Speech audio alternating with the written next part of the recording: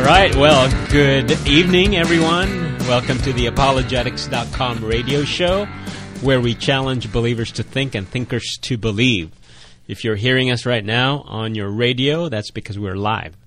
And I'm Harry Edwards, your host for this evening, and with me are two special friends, Anthony Costello to my left. How are you doing, Anthony? Good, Harry. Good to be back. Thank you for having me. All right. I know you've been, this is not your first time, right? I think we've tried to do a few, and it hasn't always worked out with schedule, but I think this is my third time now that I've actually made it into the studio. Yeah. We've always appreciated your insight, Anthony, so welcome back. And Dr. Jacob Daniel, how are you doing? Very good, Harry. So good to be here in the studio with Tony and with you. Just always a privilege. I should let our listeners know that both of you guys work on Equal Justice, right? A Facebook page right now? Correct. And Equal Justice Podcast. Podcast, yes. There you go. Tell us a little bit about what you guys are doing there. Well, it's something we started in lieu of, just a lot of the cultural shifts that we've been seeing over the last few years. And we wanted to try and connect, sort of scholarship to the church, where we thought maybe academic work was not getting translated well, and being where it could be useful to pastors, elders, church leaders. Especially on some of these very complicated issues like critical theories and stuff where, to read all the material there can be very difficult, time-consuming. So we came up with the idea of Equal Justice to sort of be a resource for pastors and church leaders to give them sort of be able to digest some of these hot topic issues. So. Very good. I'll add something that kind of like connects with the very mission and vision of Heritage Council also with Equal Justice is that to promote and advance the truth of Christian faith in the public square, connecting what we believe with what we do. Very good. Very good. All right. Well, again, like I said, we are live, and if you want to join our conversation, please give us a call, 888-995-KKLA. Again, that's 888-995-5552. And we are going to be talking about C.S. Lewis's ideas, I guess, the last few chapters of his major work, Mere Christianity. I say major because, if I'm not mistaken, that's like one of the top-selling books of all time. I think After the Bible. After the Bible. It's Mere Christianity. It's Bible and Pilgrim's Progress is up there. Okay, and, yeah, Mere Christianity. I mean, it's a classic. It's up there. A classic. So if you haven't read it, I suggest that you read it because it's good stuff. Yeah. But we decided to title our show, what did we say? The Embattled Church. Sinners, Saints, and Charlatans. You won on this one, Tony, because I asked for suggestions on the title, and typically I go with Jacob at this time. Tony. I'm the guest. I'm sort of the special guest, though. But let me ask you guys. I know we were talking about this early this week, and we decided we do a show on hypocrisy being a good defeater for Christianity, and there's a quote that I want to pull from Lewis. It's in the book, actually, and he said, let me see if I can bring that up here. If you guys see it, go ahead and... Yeah, it's at the very beginning of Chapter 10, Book 4, which he called Nice People or New Men. Yeah, no, I found it. Here it is. C.S. Lewis said, when we Christians behave badly or fail to behave well, we are making Christianity unbelievable to the outside world. And so, we apologists, right? That's our bread and butter. We defend the truth claims of Christianity. And then when we have careless Christian leaders, prominent Christian celebrities, when they mess up, then the world points a finger at them and go, see? I mean, we told you your Christianity is no good because your Christian leader says you got to do this, but they don't, or they ought not to do something, and yet they do. And so it definitely makes it unbelievable. So at least personally to me, I know I've shared this with you guys. I think the charge of hypocrisy, regrettably, some of my friends, they kind of dismiss it offhand and say, and give the pat answer and say, well, don't look at the followers, look at the source, look at Jesus. And objectively, that's true, no doubt about that. But the fact that they dismiss it so nonchalantly bothers me, because I think it's a rigorous defeater, because it's not like we're claiming like this detergent is better than detergent B.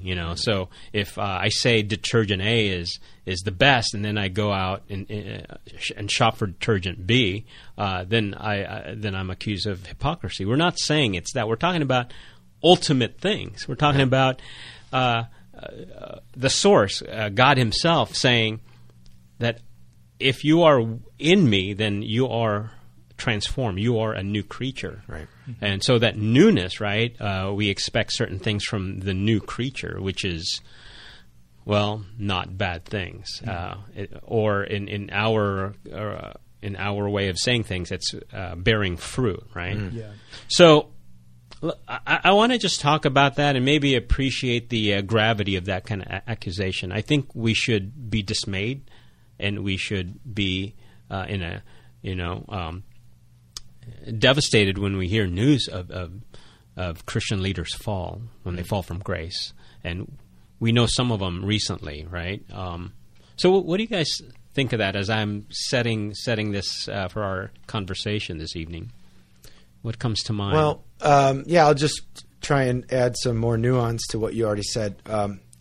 So in the chapter, Lewis says there is a reasonable contention here by the non-Christian that you kind of laid out. It says, look, and you could put it this way. It's, look, one of the core tenets of Christianity is that if you come to know God through Jesus Christ, the Holy Spirit will sanctify you. He will purify you. He will live in you.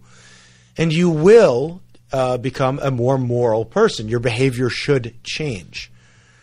If people say, well, look, we don't see those changes in you so-called believers, well, then one of two things could be going on. One, you could be talking to somebody who didn't really have a true conversion, possible. Right.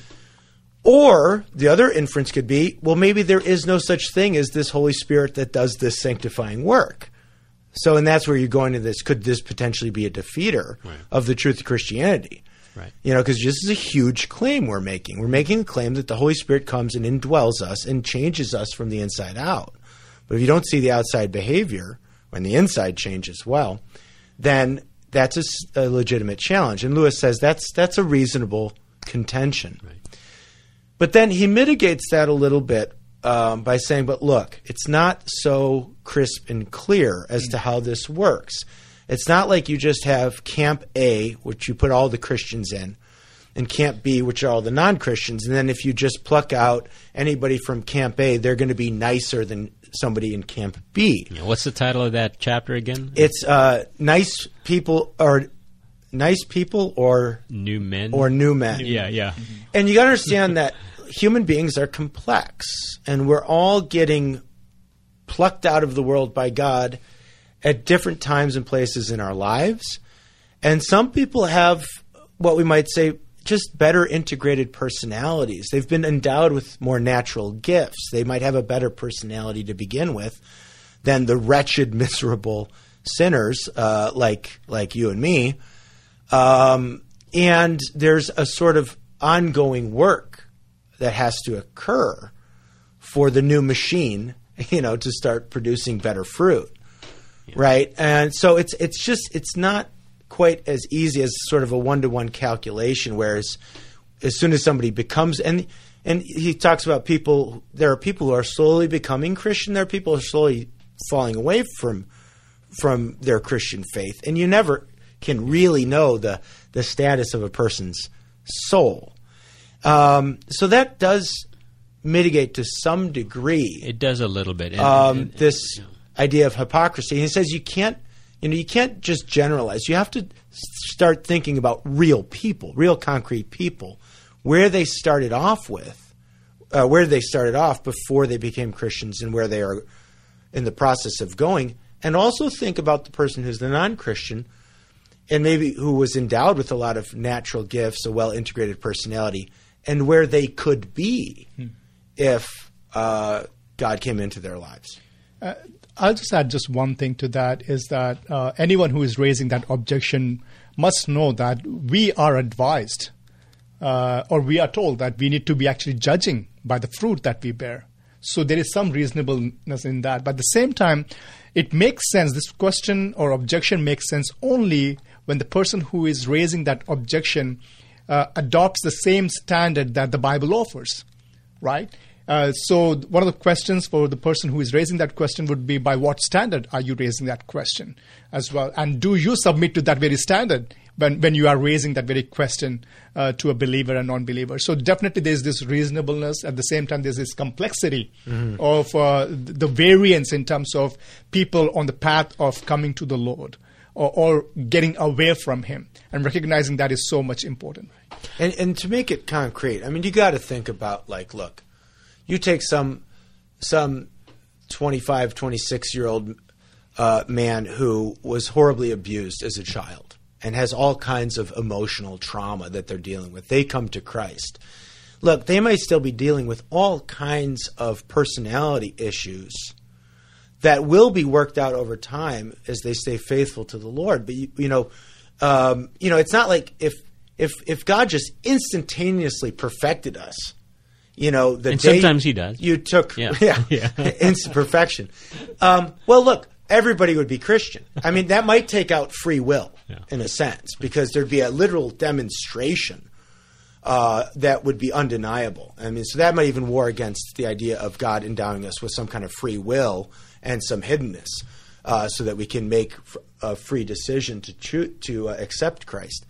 So that people who have, especially people who have struggled in their early childhood and stuff, that they are still going to have, like myself, not say my early childhood, I have a very wonderful family, but a lot of the emotional issues that we struggle with as holistic beings, as adults, we're still going to struggle with them, and it's going to take time to grow in wisdom and stature, just as Jesus did also grow in some sense in wisdom and stature. Yeah, and we are offered this wisdom in the Scripture to imitate those who set a good example, and not to imitate those who do not set a good example. We are never called to duplicate and become them, right? God is not looking for copies of us. Right. He is looking for people to imitate, and that only happens when we recognize that as individuals called by the Lord, and we know, and to have the privilege of knowing Christ in our lives is that we enter into that process of imitating Him and becoming Him through the help of the Holy Spirit. Right. And it's a process that we engage in. It's a process of improvement rather than becoming nice. Right. And it is one that's not going to be completed in this lifetime. Yeah. It will continue in a potentially infinite future. Right. I know Lewis was big on the natural abilities, where you might start out as nice already, and so, in fact, he was saying that might even be a more challenging path to sanctification if your natural abilities of being nice might prevent you from seeing the need of a Savior, versus someone who's totally wretched, right? And then they see how they need to conform to a better behavior because they're just so wretched. They already know. So I thought that was helpful. That's great insight from Lewis. But when I was hearing you guys speak, is that something actually you would take the time to let the unbeliever know, perhaps, if they're raising that objection, the hypocrisy objection? One distinction that I would help to maintain, definitely after engaging with them for some time, is to make them recognize, as Christians would say, we all belong within the covenant of creation, right? We all have the image of God on us. God has endowed in us certain capacities and talents and gifts. Every individual, regardless of whether we know Him or whether we acknowledge Him or not. But there is this also something that we believe in, is the covenant of grace that imputes in us the wisdom to recognize that these faculties, these capacities, and what God has endowed in us must be oriented to glorify him, must be oriented to recognize that he is the author of these things. And when that happens, that's when we truly become humble before him and glorify him. Yeah, that's a good point. I mean, the humility piece is the important piece here, because Lewis compares, he comes up with two fictional people, but gives them some, one is Miss Bates and the other is Dick Firkin. And, Dick Firkin has all these natural abilities, the well-integrated personality. Miss Bates is a mess, right? And, but, there is this, and the biblical example would be the people that Jesus hangs out with versus the Pharisees, who probably were very morally decent, who probably did have well-integrated personalities in their lives together, who probably did want to, fulfill the law. And then Jesus is out hanging out with the sinners and the publicans, who are prostitutes and tax collectors and so on and so forth. And, Lewis comes up with a contemporary example. The danger with the person who has all of these natural gifts is to fail to recognize where they came from in the first place. That these are endowed by his creator, his or her creator. And, there was a story that I heard from Johnny Erickson Tada, who I think our listeners will know, who was a very attractive young lady who was a good athlete, but she had a diving accident at the age of 16 or 18 years old that broke her spine, and she was paralyzed for the rest of her life. In years, she went into ministry, and she's a very famous speaker, very powerful speaker. And she tells a story, and I hope I'm getting this right, that she was sitting with years later with a very attractive, successful, talented young lawyer. And she kind of looked at this young lady and she said, it's going to be much harder for you in your walk of faith than for me, because you have been gifted with so many talents, with physical beauty, with a bright mind, and so on and so forth. I'm so incapacitated. I've lost all those gifts, most of them at least. I'm so reliant on God's grace every day. I cannot. The danger is we start relying on the things that God gave us, but that came sort of built into us. We start relying on them, we become so reliant on them that we think, who needs God? Forgetting the source. Yeah. Forgetting the source, and then also thinking that we don't need salvation. Now, I would say that one thing I might disagree with Lewis on the end here is I think if this carries on, then the person may not actually stay nice, because at some point there is pride. And if we're not humble before something other than ourselves, like our Creator, then we relish in these natural gifts that we have, and we begin to lord them over others. I think that is what happens. I think the fear is this. If you remember, the rich young ruler comes to Jesus and says, what shall I do? Good master. He calls him good, right? He starts with that idea of, his idea of good. And he says, good master, what shall I do to have eternal life? And Jesus asks him a question, why do you call me good? There's only one good, God, right? And from there on, Jesus deals with his inner deficiencies in one sense and exposes his idea of good. Right. That it is not your good that's going to save. It's not good enough, apparently. It's not good enough. Not good enough. Go and sell. He was not saying that you become poor and follow me. That was not the idea. But confronting his idea of goodness, and maybe in some sense in our context here, niceness, right? Being nice would win me some extra points. That's not the whole idea. Go and sell everything. Come and follow me. The same kind of calling that other disciples had. He could be one of the disciples, just like Peter and others, right? Come and follow me. But there he was disappointed and left. Right. And, and there is also this other thing about pointing out good outward behavior versus what's going inside a person. What the motivation for the good behavior is as important as in God's eyes as what's going on inside. I could say before my conversion, I was doing a lot of good, charitable things on the south side of Chicago, things that made me look very good in the eyes of others. My motivations were not pure. I could tell you that. It was interesting. I'm watching a video of Denzel Washington online yesterday, giving just a short testimony of his born again experience, his becoming a Christian as a younger man, and he talks about and here's somebody who's talented and bright and everything. He's had all these natural gifts. His mother challenging him because he's a very charitable guy in his personal life. And his mother saying, but Denzel, it's time for you to start doing good things the right way. And what she meant is, and he said, you can't earn your way into heaven at the end of the day, right? So all your good, and now we're getting into all your good behavior, all your good works.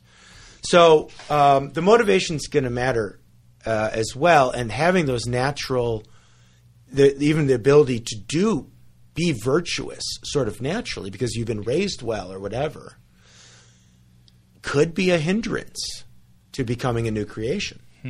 You take that. So whether or not I would say that to a non-believer, I don't know, but I think it's true. I think it's true, and I would use my own story to illustrate it. And that's interesting what you point. Usually what we hear is that I didn't have a proper upbringing. My parents were not, they hid things from me. They were not, clear about what they believed in. They always wanted me to actually believe in things just for the sake of believing and having faith and things like that. And so they object more in terms of not having the right kind of upbringing. But what you're pointing here is that having a proper upbringing can actually not bring you closer to God. Yeah, I can say work it's against you. Way too complicated. Human life and the way God works in our lives is just, it's not 1 + 1 = 2. It's far more complex than that. Well, that's why Scripture tells us that it's harder for the rich man to get into heaven, right? Because the rich man would probably rely on their sufficiency and not acknowledge their deficiency. I like what I'm going to read a quote from Lewis here. And it's related to what you said, Anthony, because, see, God is not interested in just making men better. It's that whole gradation, right? Good, better, best. But I like what Lewis says here, and I'm going to read it toward the end of chapter 11, I think? Oh, no, chapter 10. Let me read it. It's he says, God became man to turn creatures into sons, not simply to produce better men of the old kind, but to produce a new kind of man. It is not like teaching a horse to jump better, but like turning a horse into a winged creature. Of course, once it has got its wings, it will soar over fences which could never have been jumped, and thus beat the natural horse at its own game. Yeah, I love that. And then he goes on to say that, but when you see the wings growing, the horse might even look uglier. That's right. In a sense. Kind of like the Ugly Duckling story, right? Yeah. It's like the potential that God is bringing out of the person, right? The horse looks ugly when the wings are just lumps. But then once those wings open up, it can do things that the natural horse never could. One of the things that we have kind of bought into, even within the church, is that Christianity is for nasty people. It's not for nice people. That's right. Right? And I think that's absolutely wrong. Christianity is for dead people to make them alive. It's not about nasty people or nice people. It's for dead people. It's for dead people, right? And we all are dead in sin. And whether you be nice or you're not nice, you need a savior. And you can find that in Christ alone. I love that. And so when we apply that to even our own lives in the process of sanctification, right? I know that's a fancy word to mean that the Lord is just conforming us into His likeness, and then we will get there and it's called glorification once we see Him face to face. But there could be many moments of ugliness, like you were saying. Something that we ought to recognize. All right, so after the break, gentlemen, right, we're going to talk about maybe methods of accountability, like how do these leaders fall, why they fall, perhaps, and what we can do to prevent those kinds of things. Like you were saying, and this is a teaser for the second half hour, but you're saying, because you have personal experience, because you were once in the Catholic faith, right? Yes. And Catholicism seems to have those structures in place, and evangelicalism has none. Yeah, and there's two, like with everything, the devil likes to work at the extreme ends, and there's always the righteous path, which tends to be down the middle. So there are good things about having more objective structures of authority and accountability, which the Catholic Church does have. But those can be abused in certain ways as well. But then we have to ask the question, I think, as evangelical Protestants, do we have any sort of objective criteria by which we not hold each other accountable, but at least understand whether or not somebody has genuinely repented or not, and whether or not they can be restored to a former position? And are we able to recognize that it's not merely privatized confessions, privatized recognizing of our faults, but there is some responsibility towards the church and a corporate body that we belong to? Right. All right, well, I hear the music, so that's our cue to be quiet, and we will be back after this break.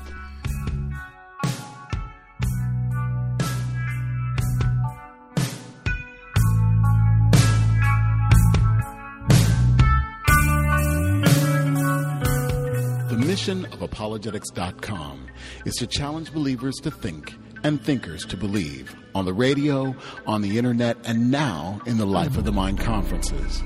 If you believe in the work that apologetics.com is doing, we encourage you to support us with your prayers and also with your tax-deductible gift so that this ministry will continue on the air, on the web, and in events near you. Gifts of any amount are appreciated, and it's very simple to participate. Just go to apologetics.com and click Donate. It's safe and secure. Or you can send your check or money order to apologetics.com, 1900 Southwestern Avenue, San Pedro, California, 90732. Thank you for supporting apologetics.com.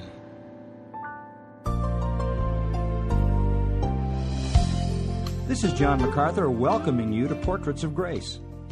I imagine it would be quite an honor to be an ambassador for the United States, representing this country's character and power to other nations.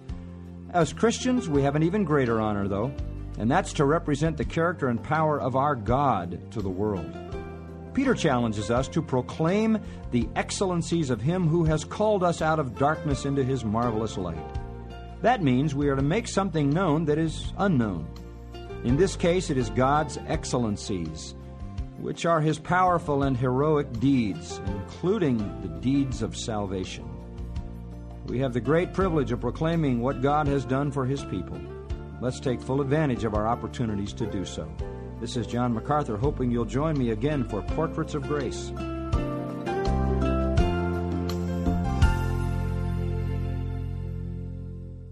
How many times we've heard someone say, life just isn't fair. Hello, this is Chuck Swindoll. Listen, life is not fair. Are any of us surprised by that news? Families are torn apart by divorce. Disease comes and steals the light from a loved one's eyes. For some of us, it's been an unfair situation at work or at school. But listen to what Peter reminds us. Even if you should suffer for the sake of righteousness, you are blessed. And do not fear intimidation, and do not be troubled, but set apart Christ as Lord in your hearts. Don't let the unfairness of life steal the joy from your hearts.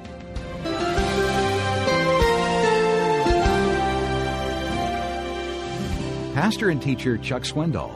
Visit Insight for Living's website at insight.org.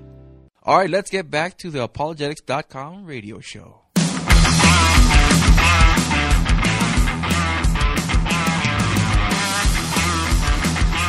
Welcome back to the second half hour of the apologetics.com radio show. I am so excited that I get to be with my buddies, Anthony and Jacob.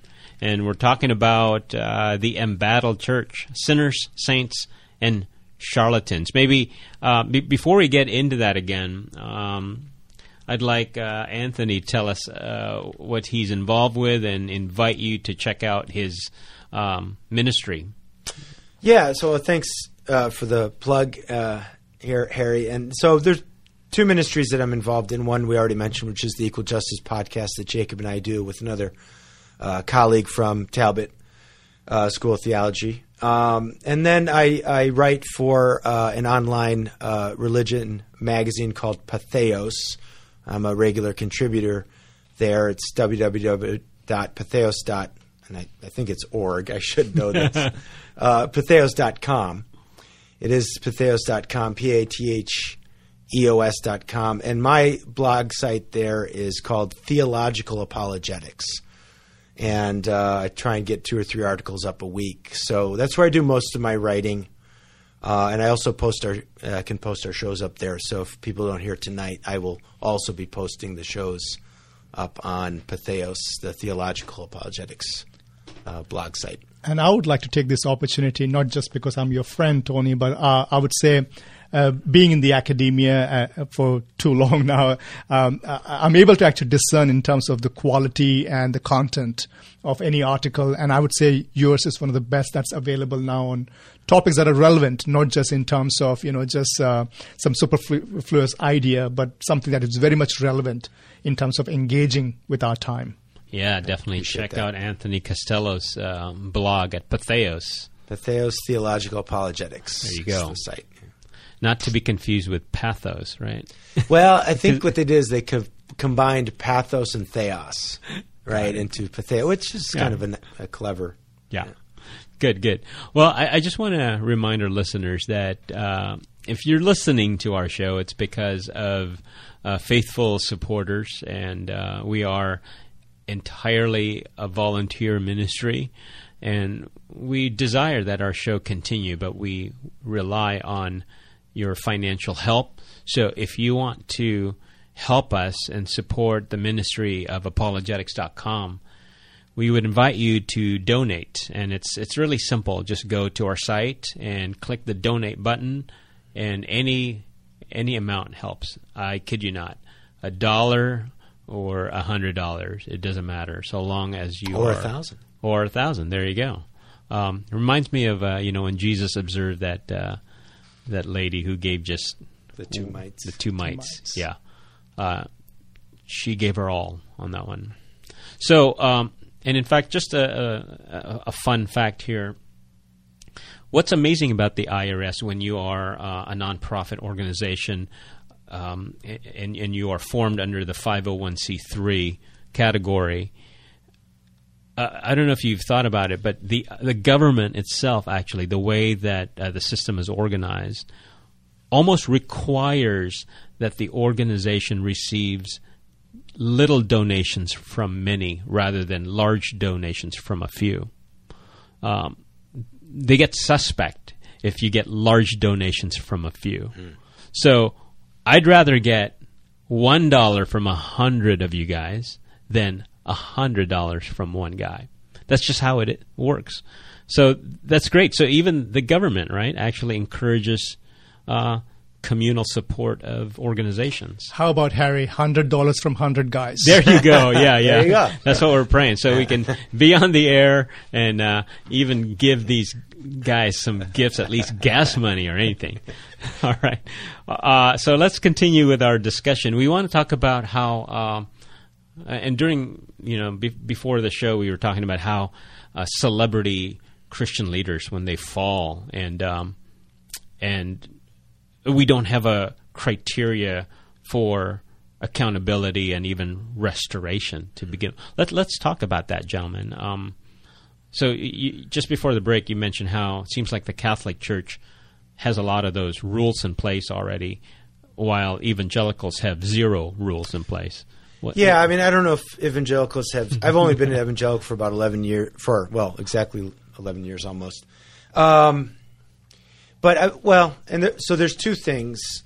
And also, I don't know that if it matters if the person's a celebrity or not. I mean, we just know about Yeah, great they're failures the popular because ones. people are celebrities in some way. I mean, this could obviously just happen with the local pastor, elder, or whatever. But it's a big issue because there's been a lot of big celebrity cases recently, and some of the names people know, Ravi Zacharias, of course, was maybe the most devastating for all of us. But then you have Bill Hybels several other years ago. And in the Catholic world, I think most people are aware of the priest scandals, the priestly abuse scandals. There's been several rounds of those. There's an excellent movie called Spotlight about the scandals that took place in Boston in the 80s. Heart-wrenching story, very well-made film. Jean Vanier was a very famous Roman Catholic lay minister who posthumously, it was revealed, had all kinds of sexual sins under his belt. So there are these sort of examples of extreme hypocrisy. And one thing would be like accountability structures to try and prevent them from happening.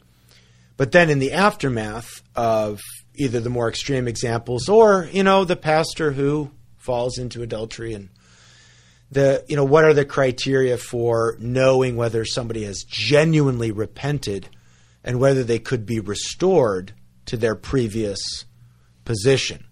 Now, the Catholic Church does have a lot more structure to it, being more institutionalized, but on both ends, the accountability, just with the hierarchical system, and then the restoration with the whole theology of penance, which has sort of gotten lost in modern evangelical Christianity in America. So it's just a conversation I think that we might need to be having. I don't know that I have any excellent answers on this. I mean, Jacob, maybe you want to speak on the accountability part, the preventative first. There's one thing, looking at some of the examples in the past in terms of seeing people not finishing their race well. I think one of the weak points in their life had been one of not being rooted in a local church. Yeah. And that's a red flag. I always say I shouldn't be doing a ministry out there in the world which I'm not doing in the church that I belong to. Am I being accountable to the eldership and the leadership that's there? Having said that, Tony, you mentioned about structures, and I completely agree that we must have structures. But also we should be checking that whether these structures are directed to fulfill what we read in Matthew 18. At the end, in a way where the presence of God is there. God says, I'll be in the presence of 2 or 3 who gathers together, right? In the context of disciplining the believers, right? In that context. And I think it should be, while we have the structures, it should not be directed towards appeasing the desires of the elders, appeasing the desires of any individual, right? Rather to appease God and His way of discipling us.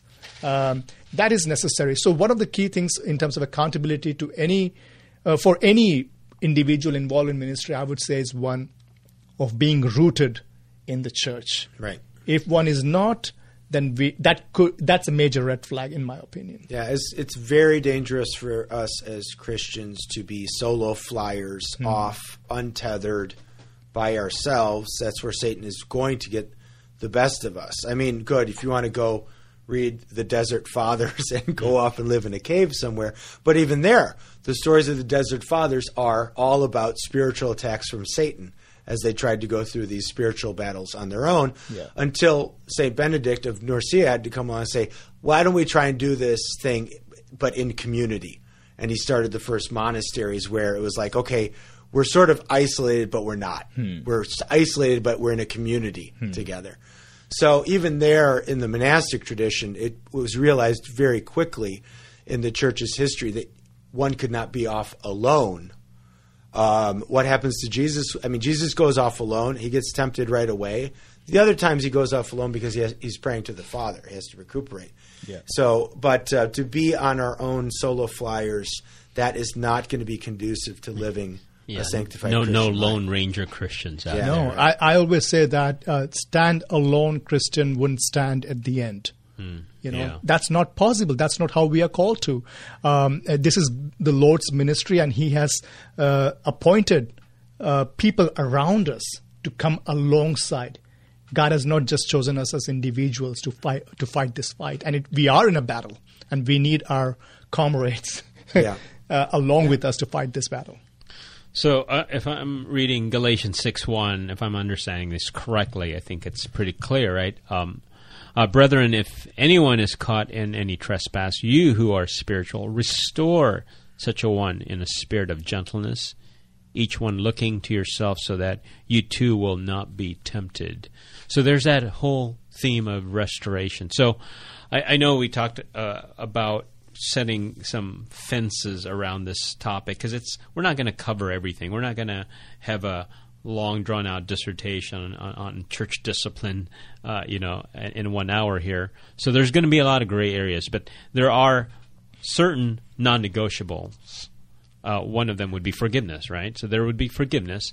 But what about so that's not even controversial, right? Just forgiveness ought to be there. But in the accountability and restoring part, especially if it's a Christian leader, what do you guys think about a criteria there? Like when is the leader or the Christian restored, or are they exempt from leadership forever? What are your thoughts on that one?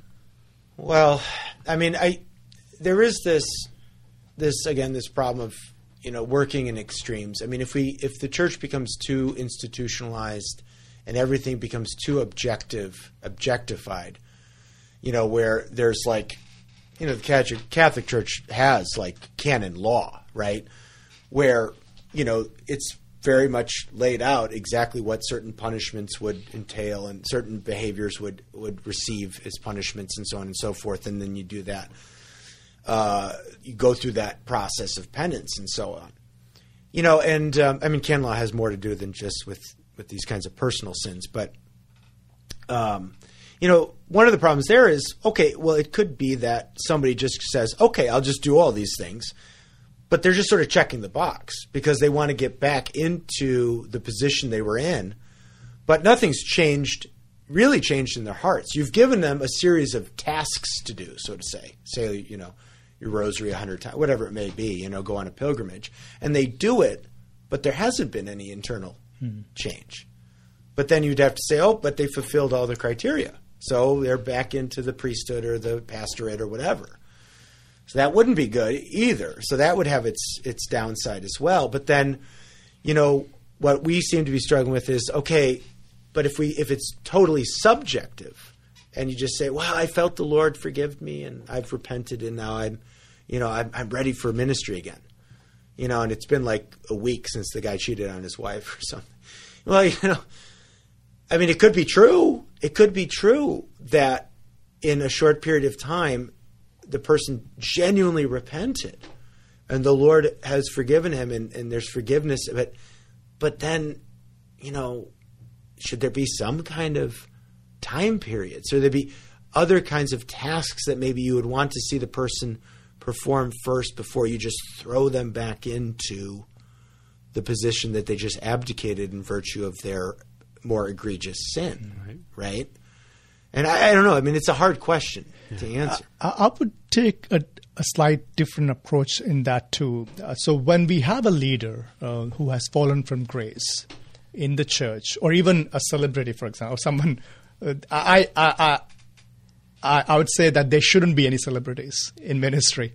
But say if there's an individual who has a worldwide ministry and is part of a local church, or it has an organization that has a church affiliation or something like that, it would be a mistake in all cases to assume that this one individual have to bear the full burden of guilt.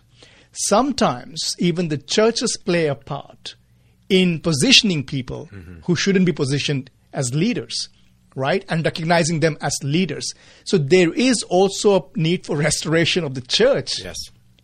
and correcting the board, themselves. yeah, sure. Yes, or maybe the board, Yeah. and there is a collective responsibility that needs to be taken care of. And I think the mistake happens when the board or the church doesn't want to, or the elders don't want to take that responsibility. They are left with letting things continue the way they are. Yeah.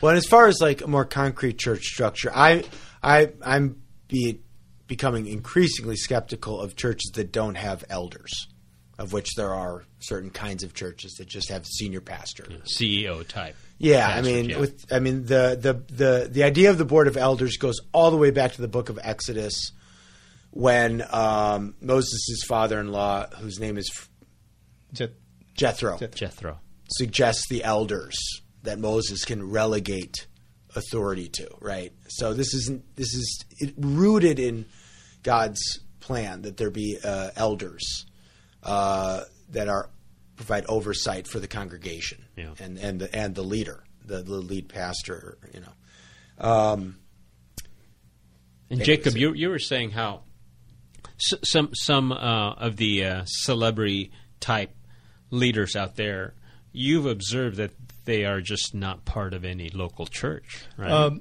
It's very difficult because when you're traveling 200 days or 250 days a year around the world, I'm not saying that everyone is like that, not at all. Don't hear me wrong here.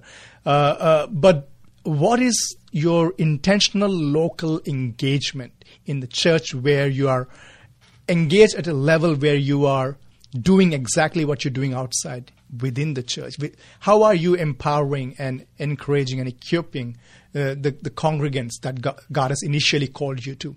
My first responsibility as a minister of God is towards my family, right? The immediate extension of that is my church, and then the world. If I'm concentrating just to go out in the world at the expense of my family and church, that must be questionable. So that's a red flag right there. So that's another fence or boundary that we can put there. You're right. Because if we do that, then we are actually losing two measures of accountability: my family, primarily, and then the church. I mean, and this is sort of leading into this, what we were calling sort of this problem of extreme hypocrisy, or where you really find the wolf in the sheepfold. Mm-hmm. Which seems to go all the way back to the Bible itself, where John says, there were many among us, but they were not of us. Mm-hmm. And then Paul is, condemning Alexander and Hymenaeus to be given up to Satan, right? Yeah. But apparently they were part of some church doing something, and then I was reading through Irenaeus' Against Heresies book too, where he talks about a very popular preacher at that time in Gaul, present-day France, called Marcus, who was clearly using his spiritual power, his spiritual position, to basically do what some of these other people we mentioned were doing: lure women into his congregation, promising them spiritual sort of gifts, like gifts of prophecy and everything. And Irenaeus makes it very clear he was doing this to woo them into his bedchambers, right? I mean, so it does seem to be the case here. You brought this up, that a lot of these failures seem to be sexual in nature. I sort of said before the show, well, it's probably because the sexual experience is, I put it at the third most powerful experience a human person can have. You thought it might be second. I said that the experience of God is clearly... I agree with you on that one. Yeah. And then I thought that the experience of warfare would be second. But whatever it is, it would make sense that the sexual experience is probably where most people are going to fail, most men especially. And so... the accountability structure for that, and then the restoration piece, again, becomes that much more critical. And the accountability not just for the person who does it, but again, as Jacob said, for everybody around who wasn't watching carefully enough. But I will say this about celebrity pastors. It may be the case, especially our day and age, it may be hard for somebody not to not become a celebrity. You know, even Chrysostom apparently was sort of a celebrity. They gave him the name Golden Mouth. But, you know, the way we sort of do our ministries is first via media. And it may not be somebody's fault necessarily that they become popular. And what are they going to do? Start trying to preach bad sermons? You know, so right. Turn off people's social media, right? Right. You know, so it may not be that somebody is necessarily grasping for celebrity status, but it's just sort of conferred upon them. Jesus had celebrity status for Jesus sure. Christ Superstar. Yeah. But I just wanted, so I don't know, I was just adding there to kind of what Jacob said. But I think for these extreme cases, you know, look, for these extreme cases, we don't even know if there is such a thing as restoration, right, for these extreme cases. And those are the ones that I think where the non-believer, the non-Christian looks at and says, and it's very hard. How do you answer the person then who is like, but look at that? And you're like, you know, it's difficult. And connecting to our topic today, the whole question of niceness and how does that connect with us being Christians. And one of the examples I always give is one of the nicest people that I see in the Bible, especially in the book of Acts we read about, Ananias and Sapphira. The most compatible couple you'll find in the Bible. Agreed on everything, wanted to somehow help the church. But at the end of the day, we see where they end up because of lying. You know, their hearts were exposed before the believers. But what we need disciples. We need people like Peter and all who would be able to discern their hearts, not just their niceness. Right. That's why it's important, again, to emphasize the good value of living in community. And again, the local church does that for us. And many times we think that that we don't get it from there. I don't know. When I think of some of these celebrity pastors, they feel like they're too good for that somehow. Yeah, you know, I was going to say, do you think that, like the Catholic Church, maybe evangelicals might need better systems in place, like really ink on paper? Well, that's what do you think? I mean, that's where it's hard because again, if people read about or watch the movie Spotlight, it's not like the system wasn't in place for these priests who were preying on mainly young boys. It's not like the system wasn't in place to get rid of them and hold them accountable. The system was just not put into play. Yeah. It just was abused, and they were just shifted around. So, I mean, look, I think it was Reinhold Niebuhr said the most demonic institution is the church, because that's where you would expect the devil not to be, right? That's supposed to be the safe haven. But, you know, I think, you know, just to sort of wrap it up from my end at least, you know, we have to also think that, look, we're talking about moral goodness here, moral purity. Hey, the culture's becoming very moralistic. So one question somebody might want to answer is, do you want to deal with the kind of moralism and moralistic judgment that's coming at you from the culture? Or do you want to take that to Jesus Christ and let him deal with your moral problems? You know, I could say just for as my own personal testimony, I'm glad that I came to know Jesus Christ and allow him to deal with my mess and the mess that I am. Because to continue to allow human beings to deal with that is just to give oneself over to a sort of eternal condemnation and judgment that you can't get out of. So, amen to that. Right. I think the Lord is not finished with us yet, and just like that horse gaining wings illustration by Lois, it's going to get ugly before it gets better. Yeah. Yeah. So growth is never easy. What I would say is that, and I think our listeners must know that all three of us here, I hope I can speak for you guys as well, that we sit here and talk about these things with the knowledge that we ourselves have to still finish our race, right? And that's only possible if we rely on the Holy Spirit to give us all that is necessary to do that and to fight a good fight. And in our own personal life, we need to be checking each day as to who we are accountable to and what we are accountable to.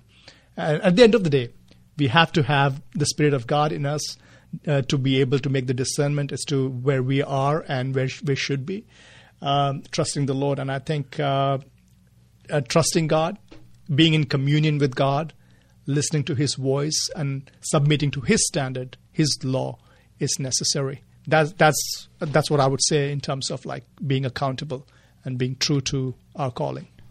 I want to end our session this evening with Lewis's words, actually, so that this is the last part of the great work, Mere Christianity. I'm going to read it to you. I like it. It's a good way to end. He says, "Give up of yourself, and you will find your real self. Lose your life, and you will save it. Submit to death of your ambitions and favorite wishes every day, and death of your whole body in the end.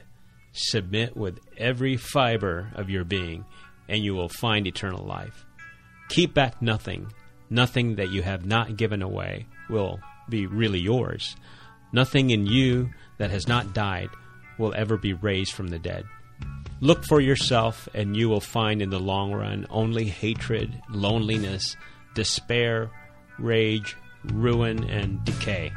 But look for Christ, and you will find Him, and with Him everything else thrown in."